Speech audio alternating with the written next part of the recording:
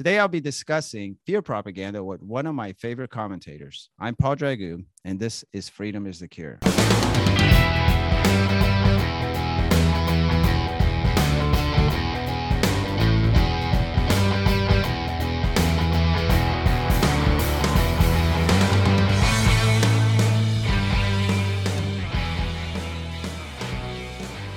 Thanksgiving turkey and the stuffing had barely settled before news exploded about a new terrifying COVID-19 variant, Omicron, a variant of concern, the headline screamed. On Monday, the entire New York Times news section above the digital fold was infected with Omicron. WHO warns of very high risk from Omicron as questions remain, one headline read. Will the vaccine stop Omicron? Scientists are racing to find out, another read. Even the opinion section was getting in on the action. Omicron is coming. The U.S. must act now, one very concerned opinionist bellowed. The governor of New York, presumably cognitively crippled by the Omicron terror, decided there was no reason to wait on insignificant details, such as how harmful or benign this new variant might be. She declared a state of emergency seconds after the new variant was named. Fear is once again on the move, and today I'm talking to Daniel Natal, host of the Daniel Natal Show on The New American, and we'll be discussing fear propaganda. Daniel, thanks for coming on Freedom is the Cure, man. Yeah, thanks for having me, Paul. Great to talk to you again. I'm a big fan, and I really do love your writing. Your prose is exquisite.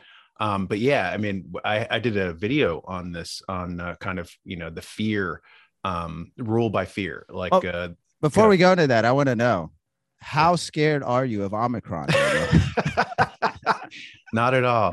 Somebody pointed out in the comment section, it was really interesting. I was reading an article on it, and they were like, point me to the test. Like, what separate tests do you have for the Delta variant, the original COVID, Omicron, like all these different variants? They must have different tests. Oh, they don't. Interesting.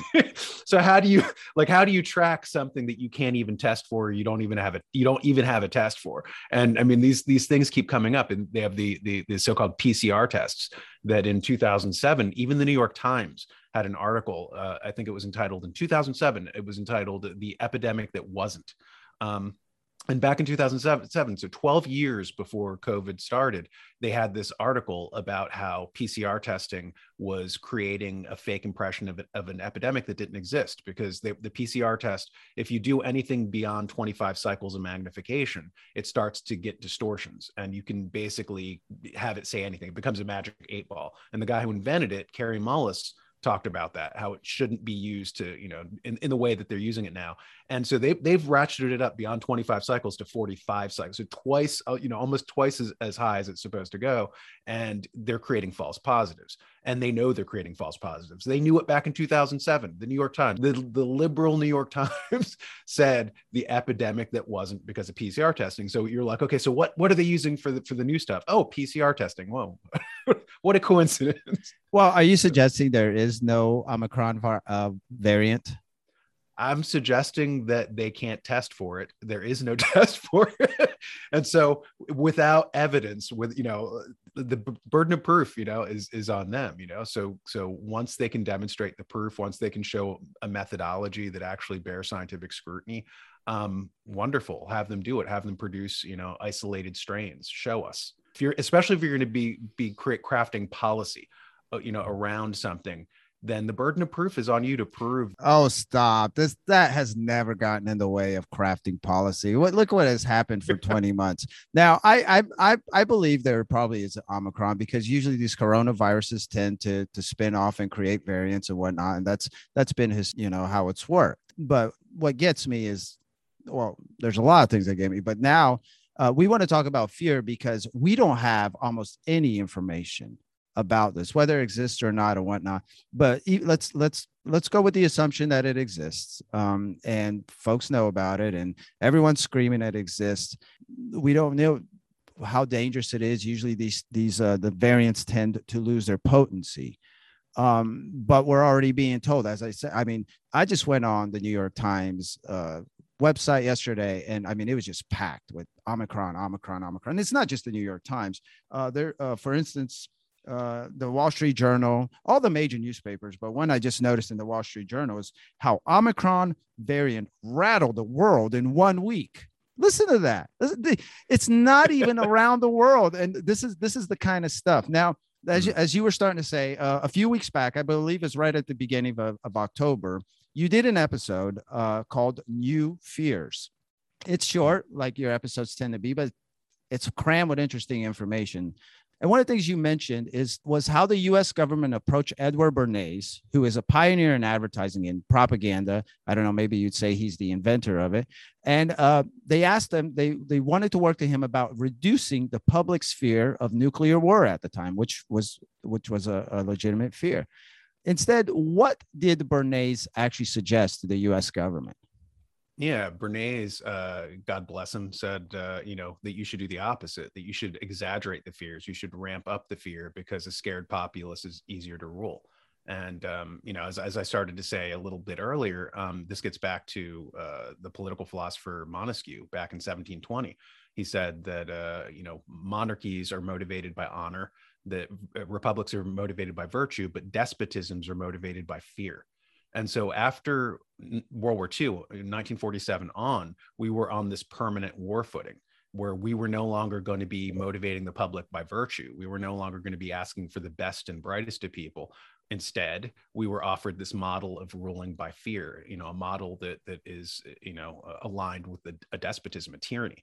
And, and that's one of the things, like a republic, as an example, calls for you to be conscious.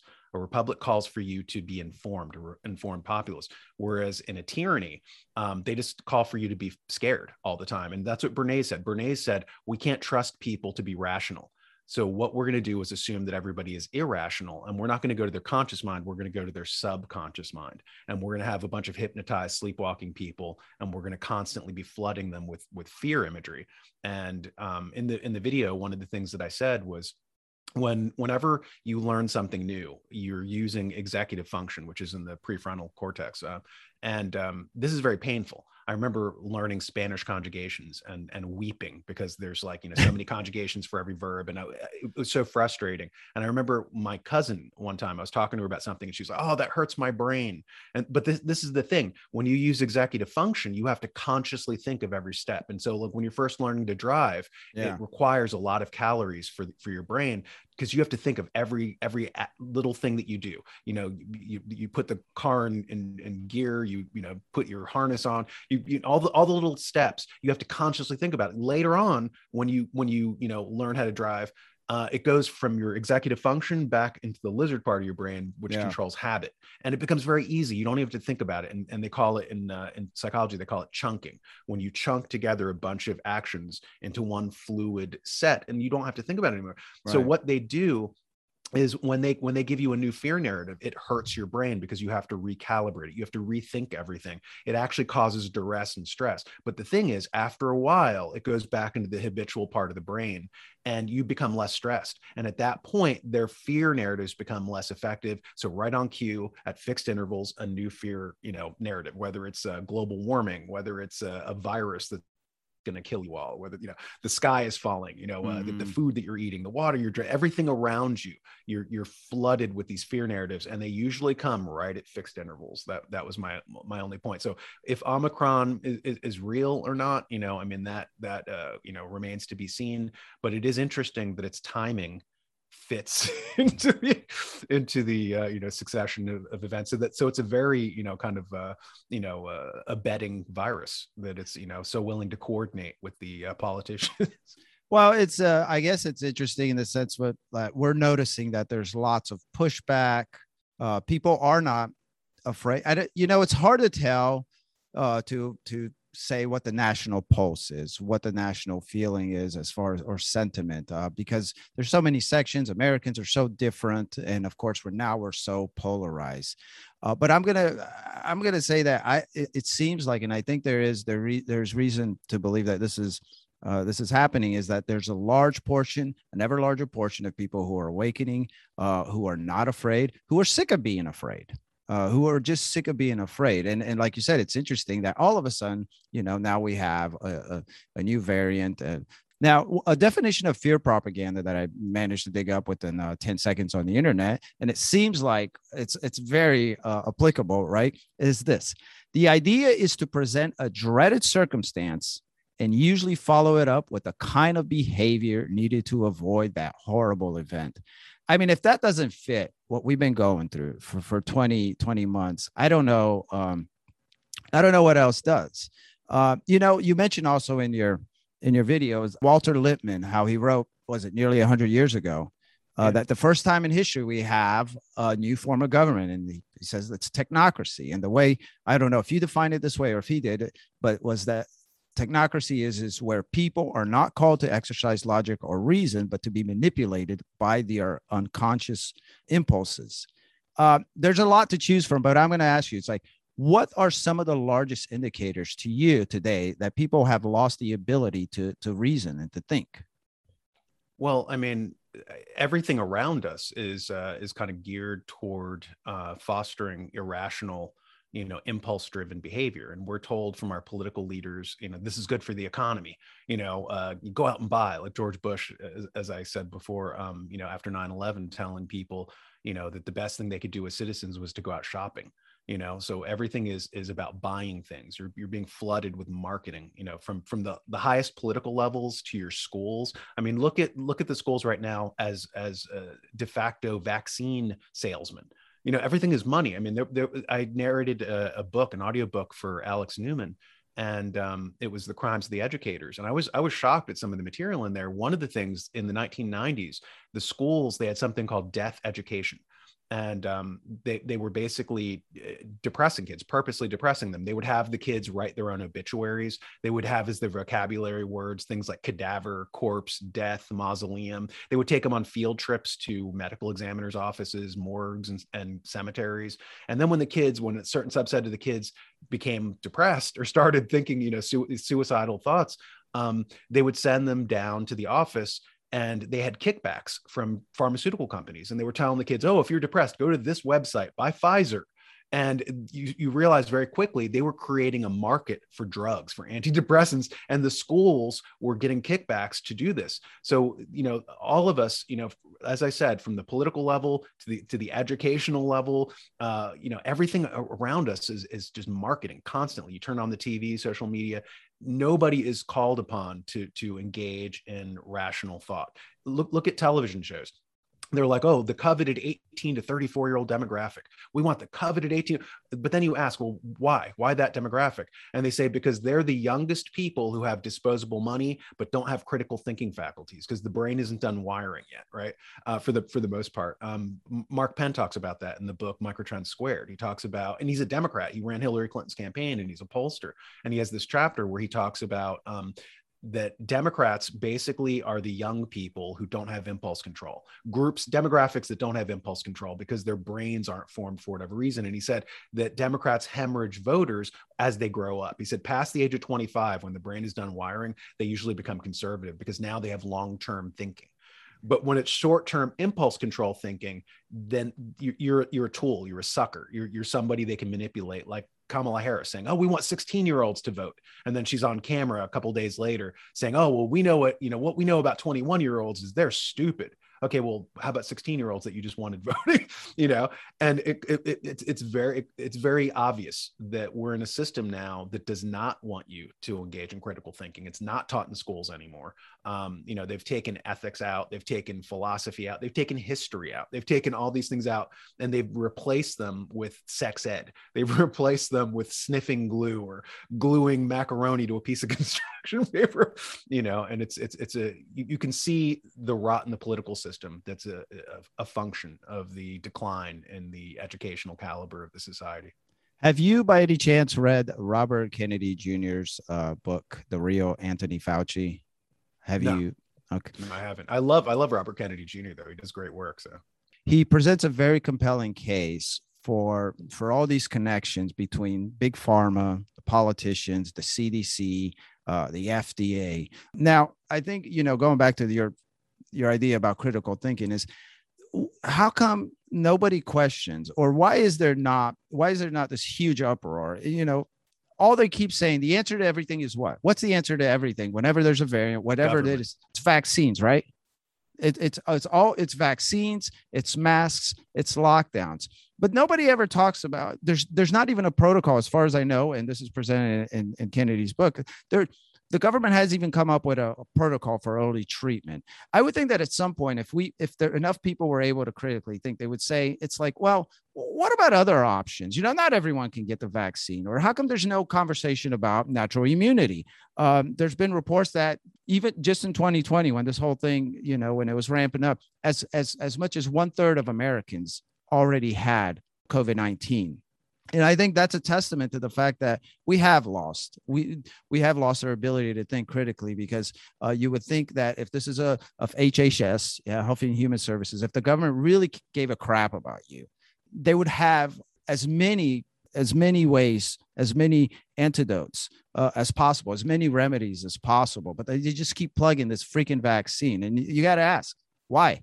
So we bono. Who benefits, right? And right. Like the CDC holds patents on vaccines, so money on it. So they have an interested motive.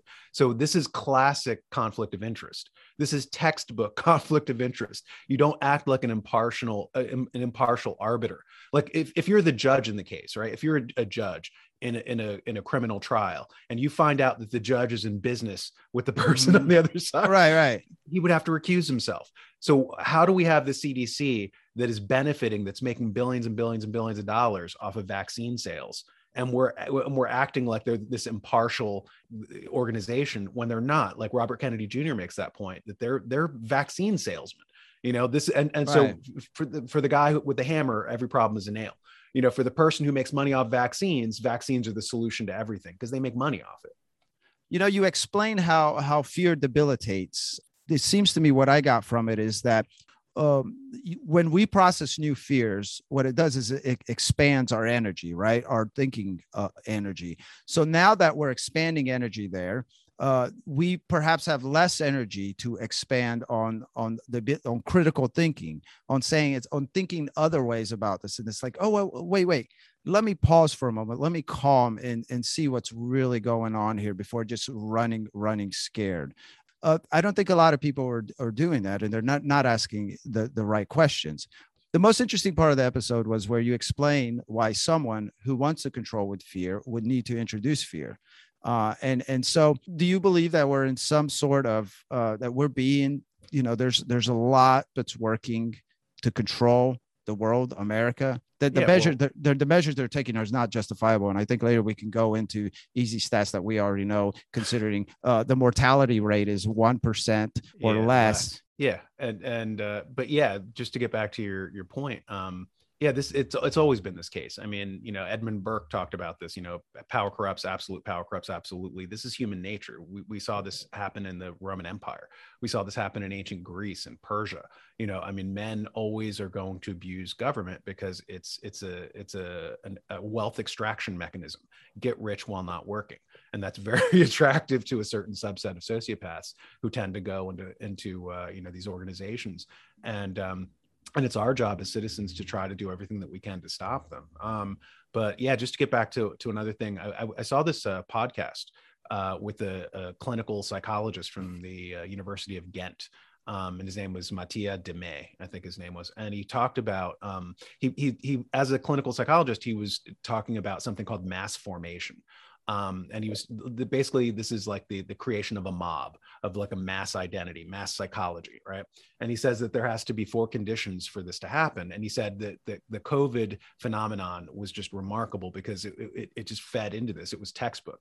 And he said that step one, one of the factors that has to be in place is the fact that you have to have a society that lacks social bonds, no social connections for large numbers of people. He said step 2 is that you have to have a lot of people who lack meaning, right? Like they're decoupled from religion or spirituality or philosophy, anything deeper than just consuming, than, buying products. Step 3 is you have to have lots of people who experience free-floating anxiety.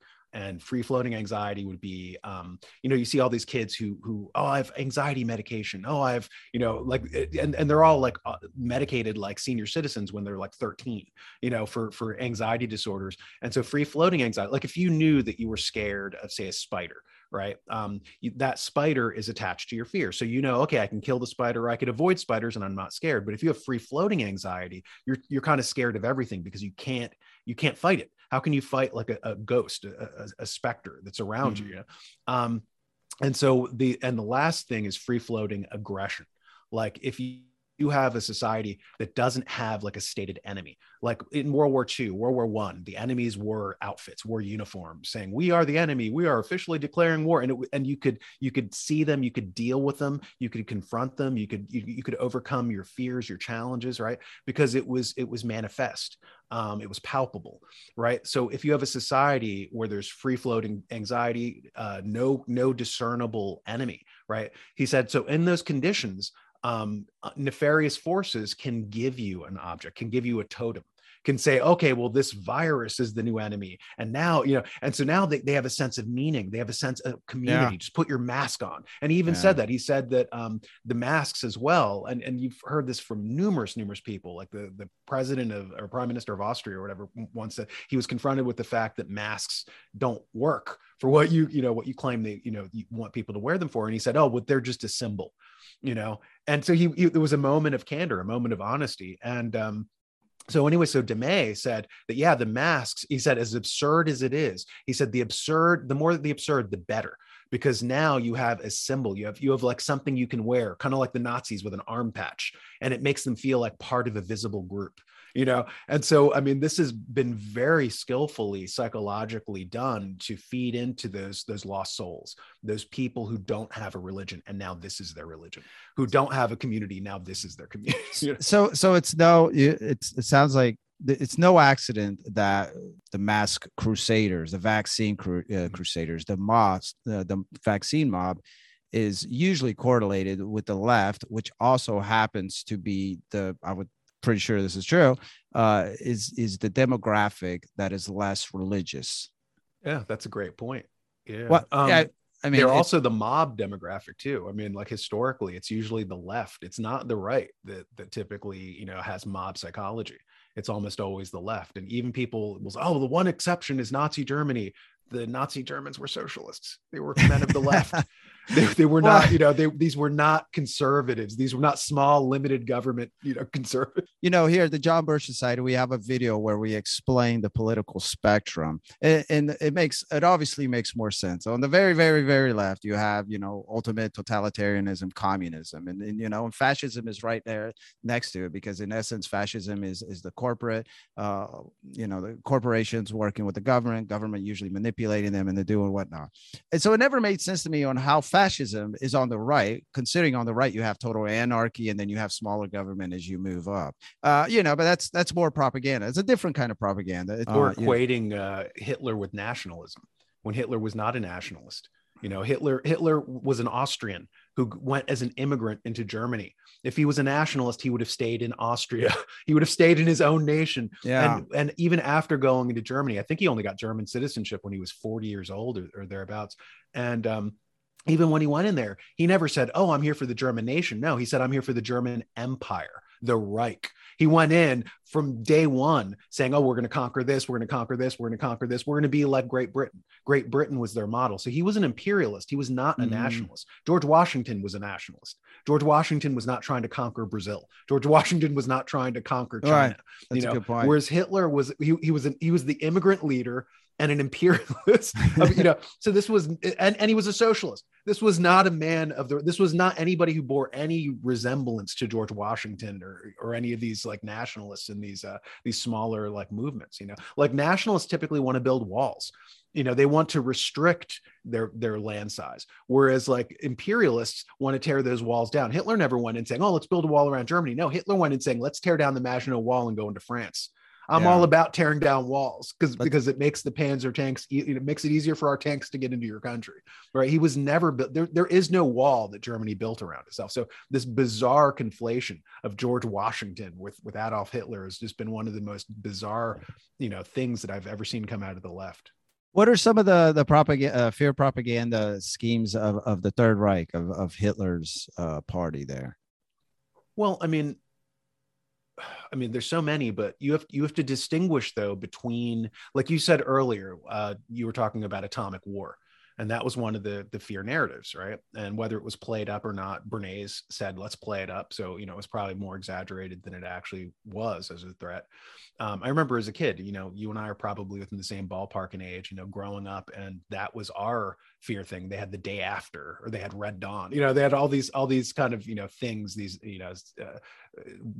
Dr. Strangelove, all these movies about possible atomic war. We had songs, 99 Red Balloons, about an atomic war, so that was what we were flooded in. That was our COVID. And so at that time period, but as you said, that was a legitimate fear, even though it was played up, but it was still a real possibility, so Germany after World War I was destroyed. It was a mess. And even the Allies who did it knew, like, they looked at the Versailles Treaty and they said, this is unjust.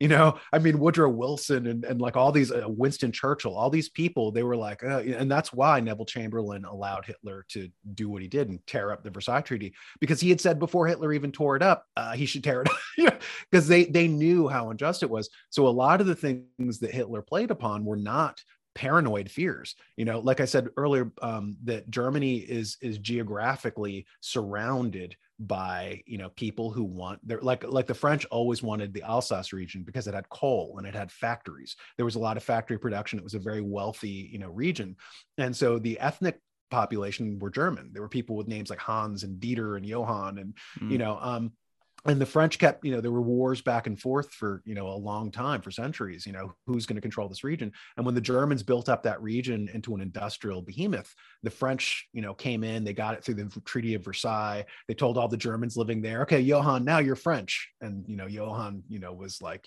confused because he didn't speak French, but now was issued a French passport, but yeah, so there were real fears in the air that were not Hitler driven. And that I think that's one of the things that we have to be honest about, is that when you're facing economic collapse, through hyperinflation, that's a real fear. That's not something Hitler made up. When you're facing, England trying to collapse you or Germany trying to invade you, that's not made up, But he made the Jews, in a way, he made them the scapegoat. And this, I think, justified, I think there's a parallel between the fact that then the German people, they became okay, or to some degree, with, putting stars on these people, because the way they were painted was that, but he was saying that they're responsible. I don't know to what degree he was saying that they were responsible, but the people basically understood that the Jews were responsible, or partly responsible, for their lack of prosperity, for inflation and whatnot. And I think that led, based on what I know, is then that justified in people's mind that, the segregation from society, why these people got to walk around with stars. And I think there's a parallel between that and what is happening now with the unvaccinated, right? Because what do you hear? It's a pandemic of the unvaxxed.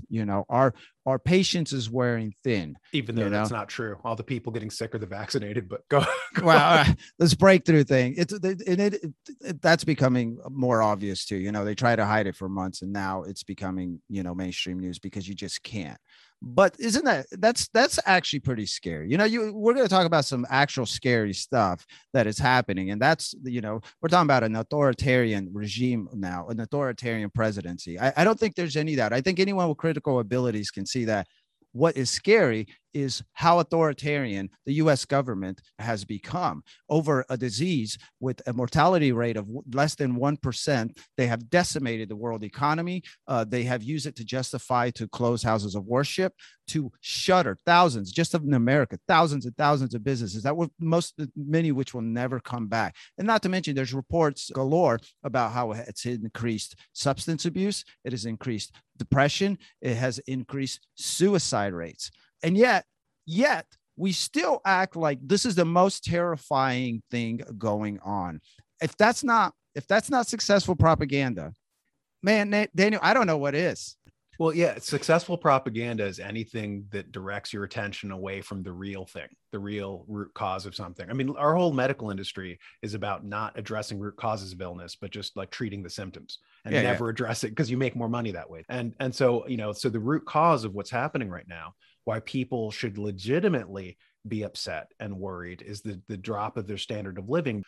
So COVID becomes a convenient propaganda mask, kind of like what you said earlier with Mr. Hitler and Jews. It goes back to mass formation. If you can find, if people have a vague anxiety and you can give them a totem and say, oh, you're anxious because of this, and you give them a piñata and tell them to hit that piñata, Yeah. and meanwhile, it wasn't the piñata that robbed them, it was you. Humans have been doing this as long as humans. I mean, little kids do that. They run past a table, they hit the table, they their leg on the table, they're like, ouch, and then they hit the table as if the table, you externalize, your own responsibility. And that's what we're watching. I mean, on a large scale, and it's been extremely successful because we have that population that hasn't been trained in critical thinking. We have a population that doesn't really know what the function of government is. Like if you read philosophy, Aristotle says that different governments have different end goals. The end goal of an oligarchy is the transfer of the wealth from the many to the few. The end goal of a democracy is equality. The end goal of a republic is virtue, the promotion of virtue among the people. So if you know what the function of the machine is, then you know if it's doing its job correctly. Like if you know that the end goal of a refrigerator is food cold, then you're going to say, hey, the refrigerator's not keeping my food cold. I have a benchmark. I can judge it. But if people don't know what the government is even there for, then all of a sudden they think, okay, what's the end goal of a government? A hospital, I think? They're supposed to be doing healthcare. No, that's the end goal of a hospital. The government is not supposed to be in the healthcare business. It's totally different telers. It's totally amazing how many people don't know that, the goal is to protect our unalienable rights. It's right there in the Declaration of Independence. Like you said, it's not to give us universal health care. That's the market. We leave that to the market. But because people don't understand that, I think it explains why so many millions, I would say millions, I don't know, maybe half of America can look at what's happening and not see how authoritarian and how concerning this is, because one day they'll be coming for you, and they don't understand that either. And that I kind of want to segue into why the idea of, for instance, the deep state seems to something so ludicrous. We mentioned Hitler, and that's just one tyrant in history. There's been tons. And so, but now we seem to be at a point where a great segment of the population believes that this is not possible, that there's no way a small group of people can exist who want to exert complete power and control. That's incredible, considering that you pick up almost any historical textbook, and that's exactly what has happened. It's only been, say, I don't know, for the last 250 years that we've discussed that the world, and especially America, has had a small glimmer of time where people have actually got to tell somewhat the government what to do and not vice versa. It just boggles my mind that we can ignore that, and all of a sudden we can say, well, despite thousands and thousands of years of tyranny, of feudalism, of monarchy, of every tyrannical system, that's all that is ruled, this time is different. I don't know how that could be, because we haven't changed. There's nothing to suggest that people have become so much better. I think it's quite the opposite. Exactly. Yeah. A republic demands action. Like John Stuart Mill said that in Considerations on Representative Government. He says that a tyranny requires a passive population, right? So the tyrant just wants you to pay attention. It usually promotes vices, according to Aristotle, right? He wants you distracted. He wants you materialistic. He wants you, obsessed with the senses, right? Like low level things, so that you're distracted, so that he can rule and rob the place and everything. So they want you passive. And so John Stuart Mill says that. He says it is in the interests of a tyrant to have a low level of intelligence and a low level of education. And so he says in that book very, very articulately, he talks about, okay, what is an active population? What is a passive population? So he says in an active population, like a republic requires, say, for instance, somebody sees a mugging, and he uses this example. He says, in France, someone would see somebody being mugged and they'd cross over to the other side of the street and say, oh, it's the police's job. And they would just let it go on. He said, in a republic, you're called on to stop it. You are a de facto, deputy, right? And because of this, because every citizen is a de facto deputy, you don't need a large police force, because the citizens are the police force. They can do a citizen's arrest or whatever. They stop, evil as they see it happening. So you have a very small police force. So you don't have a police state. He said, in a passive society where nobody helps the police, then suddenly you need vastly more police to keep order, because nobody's helping. And we're watching that now. And he said also, in an active society, he said that the people, if they see a problem with themselves, they'll say, oh, I should change that. I'm fat, I should diet. In a passive society, he said, if you see a problem with yourself, you blame someone else. Mm-hmm. You have grievance culture. Oh, I failed because men made me fail, or I failed because white people made, you're blaming. That's a hallmark of a passive person. And so if you notice the political left, they're always training people to be passive. They're always training people not to have power, that someone else has the power. You're just a victim, that's the training for a passive population, which is preparatory to a tyranny, right? Well, it gives them power. The irony is it gives them power. Yeah, but by siphoning it away from the general public, and this is also why they were so infuriated by Kyle Rittenhouse. Kyle Rittenhouse was an example of the Republic. He was an example of somebody like an active citizen, protecting property in a republic. They don't want that. They want the attitude, oh, it's the police's job. That is classic textbook training for a passive population. Do they want that subway full of people watching the guy rape the lady? Yes. Yeah, exactly. I know that was in Philadelphia, wasn't it? Yeah. I mean, there was a very famous case, Kitty Genovese, and they used this. It was in 1962, and there were 38 witnesses to her being raped, much like the Philadelphia case that just happened. 38 people. And it's used as a classic in psychology textbooks and stuff like that, of the apathy, as a society slides from an ethical, active populace into an unethical. John Stuart Mill, he calls them morally stunted, that passive people are morally stunted. They will not stop somebody hurting a child. They will not stop somebody raping a woman. And so Kitty Genovese was stabbed by a lunatic. He didn't even know her. He left the house, he said, that day with a knife, saying that I was going to look for somebody to kill just because the knife wanted me to kill. This was like a schizophrenic, psychotic, person. He grabs this attractive young woman, butchers her. 38 people witnessed, not a single person. Not only did they not help, not one person even called the police. And so the main detective was in there, and he was like, I know that there's no law forcing them to call the police, but in the safety of their homes, they're looking from a window. They're not in any danger. Why wouldn't they don't they have a moral obligation? And that's the thing. They had been trained to be morally stunted, by dint of being passive, a passive population. And that's what we're seeing. These are the fruits. This is what they've sowed. And now we're reaping, the violence and the decay. So I think people are realizing that now. And those who don't go along with that, who aren't passive, who are seeing through it.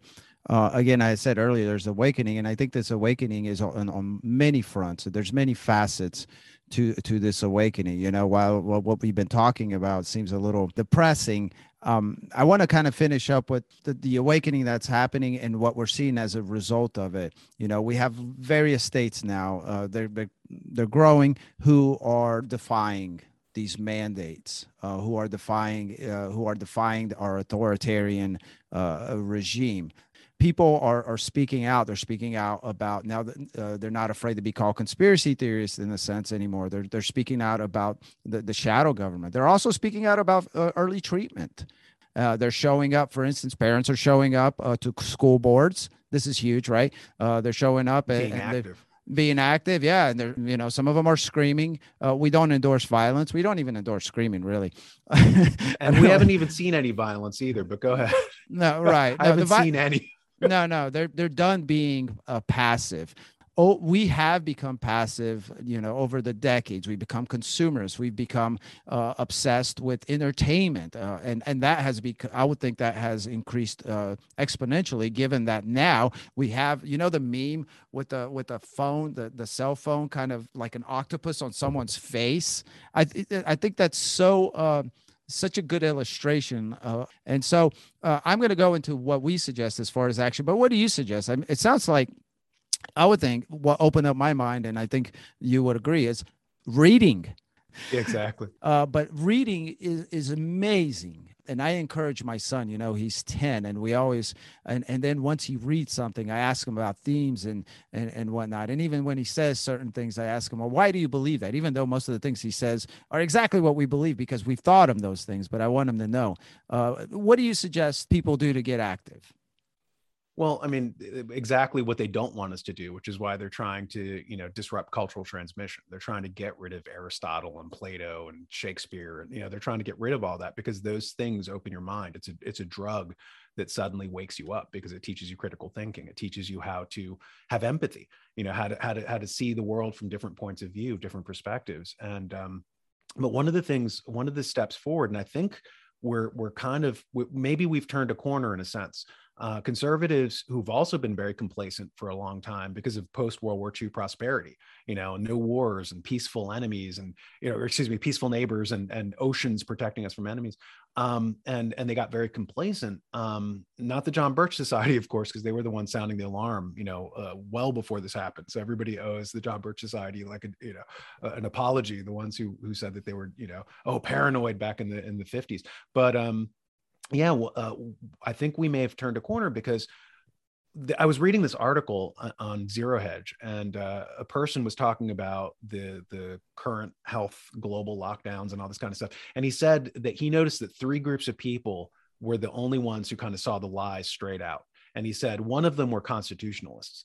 The other were Christians. And he said the third were people who have suffered abuse by gaslighting, who have suffered abuse. And so when you look at somebody who's trying to keep you in fear, keep you mentally, psychologically dislocated, lying to you constantly, changing definitions in dictionaries, this is gaslighting. These are classic gaslighting techniques. And so people who have suffered before, there was a doctor, Kenneth Ring. Dr. Kenneth Ring noticed that. He noticed that people who have endured trauma when they were young, they can avoid what's called consensus reality, right? And so people are manipulated through consensus reality in the sense, like they've done psychological, kind of skits, studies where people will enter an elevator and actors will be turned the opposite way. And so the normal person who isn't an actor, he goes in, he sees everybody turn the opposite way. And all of a sudden for a while, he's like, oh, this is not normal. But then he'll conform and he'll turn irrationally the other way. They'll do the same thing with balls. Like if you see a blue ball and enough people say, oh, it's a red ball, and it's blue, you'll suddenly start calling it red. You start second guessing yourself and say, oh, maybe I'm colorblind. Maybe So that idea of consensus reality is used to manipulate us. So people who've endured trauma and gaslighting and can recognize it, they basically become immune to it. And they start to recognize it. They start to recognize a government that is using these techniques, of an abuser, right? And so they start waking up. So right now, the political right is taking a beating. But I think because of that, I think that that's purgative. I think that that's actually beneficial because now they're starting to recognize the techniques. Now they're starting to become immune. They're starting to notice the patterns of gaslighting. And only after that point can you, once you recognize what's happening, then you can deal with it. But until, if you're just free floating, if you're just going through like a sleep or hypnotized, you can't ever solve that problem. But now, because of that trauma, and people recognizing the gaslighting, I think that there's, room now for us to start healing and start taking action. They're recognizing what's really the concern, and that's tyranny.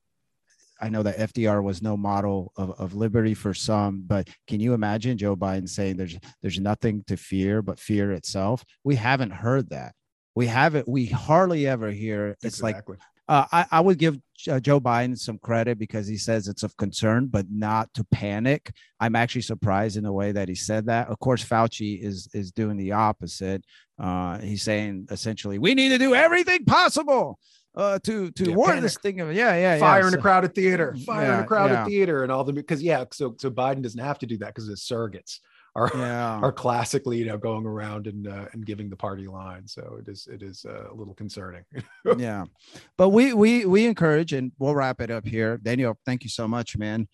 One thing that we encourage folks is we definitely encourage you to get in the fight for freedom. We're talking about getting active in good old fashioned electoral activism. It has worked. I did a recent episode with Robert Owens not too long ago. And I asked him, I was like, Robert, does activism still work? Because I think there's a lot of folks and they're really down and they're saying, what's the point? The point is that it is working. We're seeing it. We're seeing it work. It's not that instant results that we'd like to get, that we're perhaps used to getting, but it's working. And so one of the ways we suggest that you do that is that you join an activism organization. And of course, we're kind of biased. So we recommend us, the John Birch Society. We have 62 years in the trenches. And as Daniel mentioned, we've been warning that this was coming. This did not happen overnight. The fact that so many are okay with what's happening is a testament to what has been happening for decades in the educational realm and various other aspects of our society. We've been warning that this is happening, but we also, like I said, we have 62 years in the trenches. We have chapters all over the country, and we know what's happening. We know, who's behind this and whatnot. So we ask you to go to jbs.org. Find out more about the JBS. And if you haven't already, you can get in touch with a coordinator to learn more about joining. We got links in the feed below. So Daniel, I want to thank you so much, man, for joining me and sharing your wealth of knowledge. You're awesome, man. And well, thank you, man, for having me. Oh, and you asked before, what can people read to kind of open their minds? Yeah, read classic literature, read philosophy, read books on ethics, but also read the New American Magazine, which is also put out by the John Birch Society. And they have a great new Trump World issue. And check that out. So absolutely. And watch Daniel's show. He's over there on the New American. Yeah, there you go. Okay. So thanks again, Daniel. And thank you everyone for listening. Are you concerned with where America is headed? If not, you should be. So let's get busy on solutions. At the John Birch Society, our staff and members have over 60 years of experience in pushing back on outrageous abuses of government. Our tools are truth and education. Our methods are tried and true with scores of successful operations. Join together with the tens of thousands of members of the John Birch Society nationwide to make a difference. We have professional staff strategically placed all over the nation and will provide the training you need to be a success. We will provide the materials you need to be a success. We will provide the esprit de corps that comes with working in concert with tens of thousands of members nationwide on the same goals. If you want a bellyache and do nothing, don't join because we don't want you. But if you're a patriot and you love our country and want to preserve the blessings of liberty to the next generation, then we need you in the fight today. Not soon, today. Let me clarify, today. Go to jbs.org and get involved right now. And remember, the Constitution is the solution.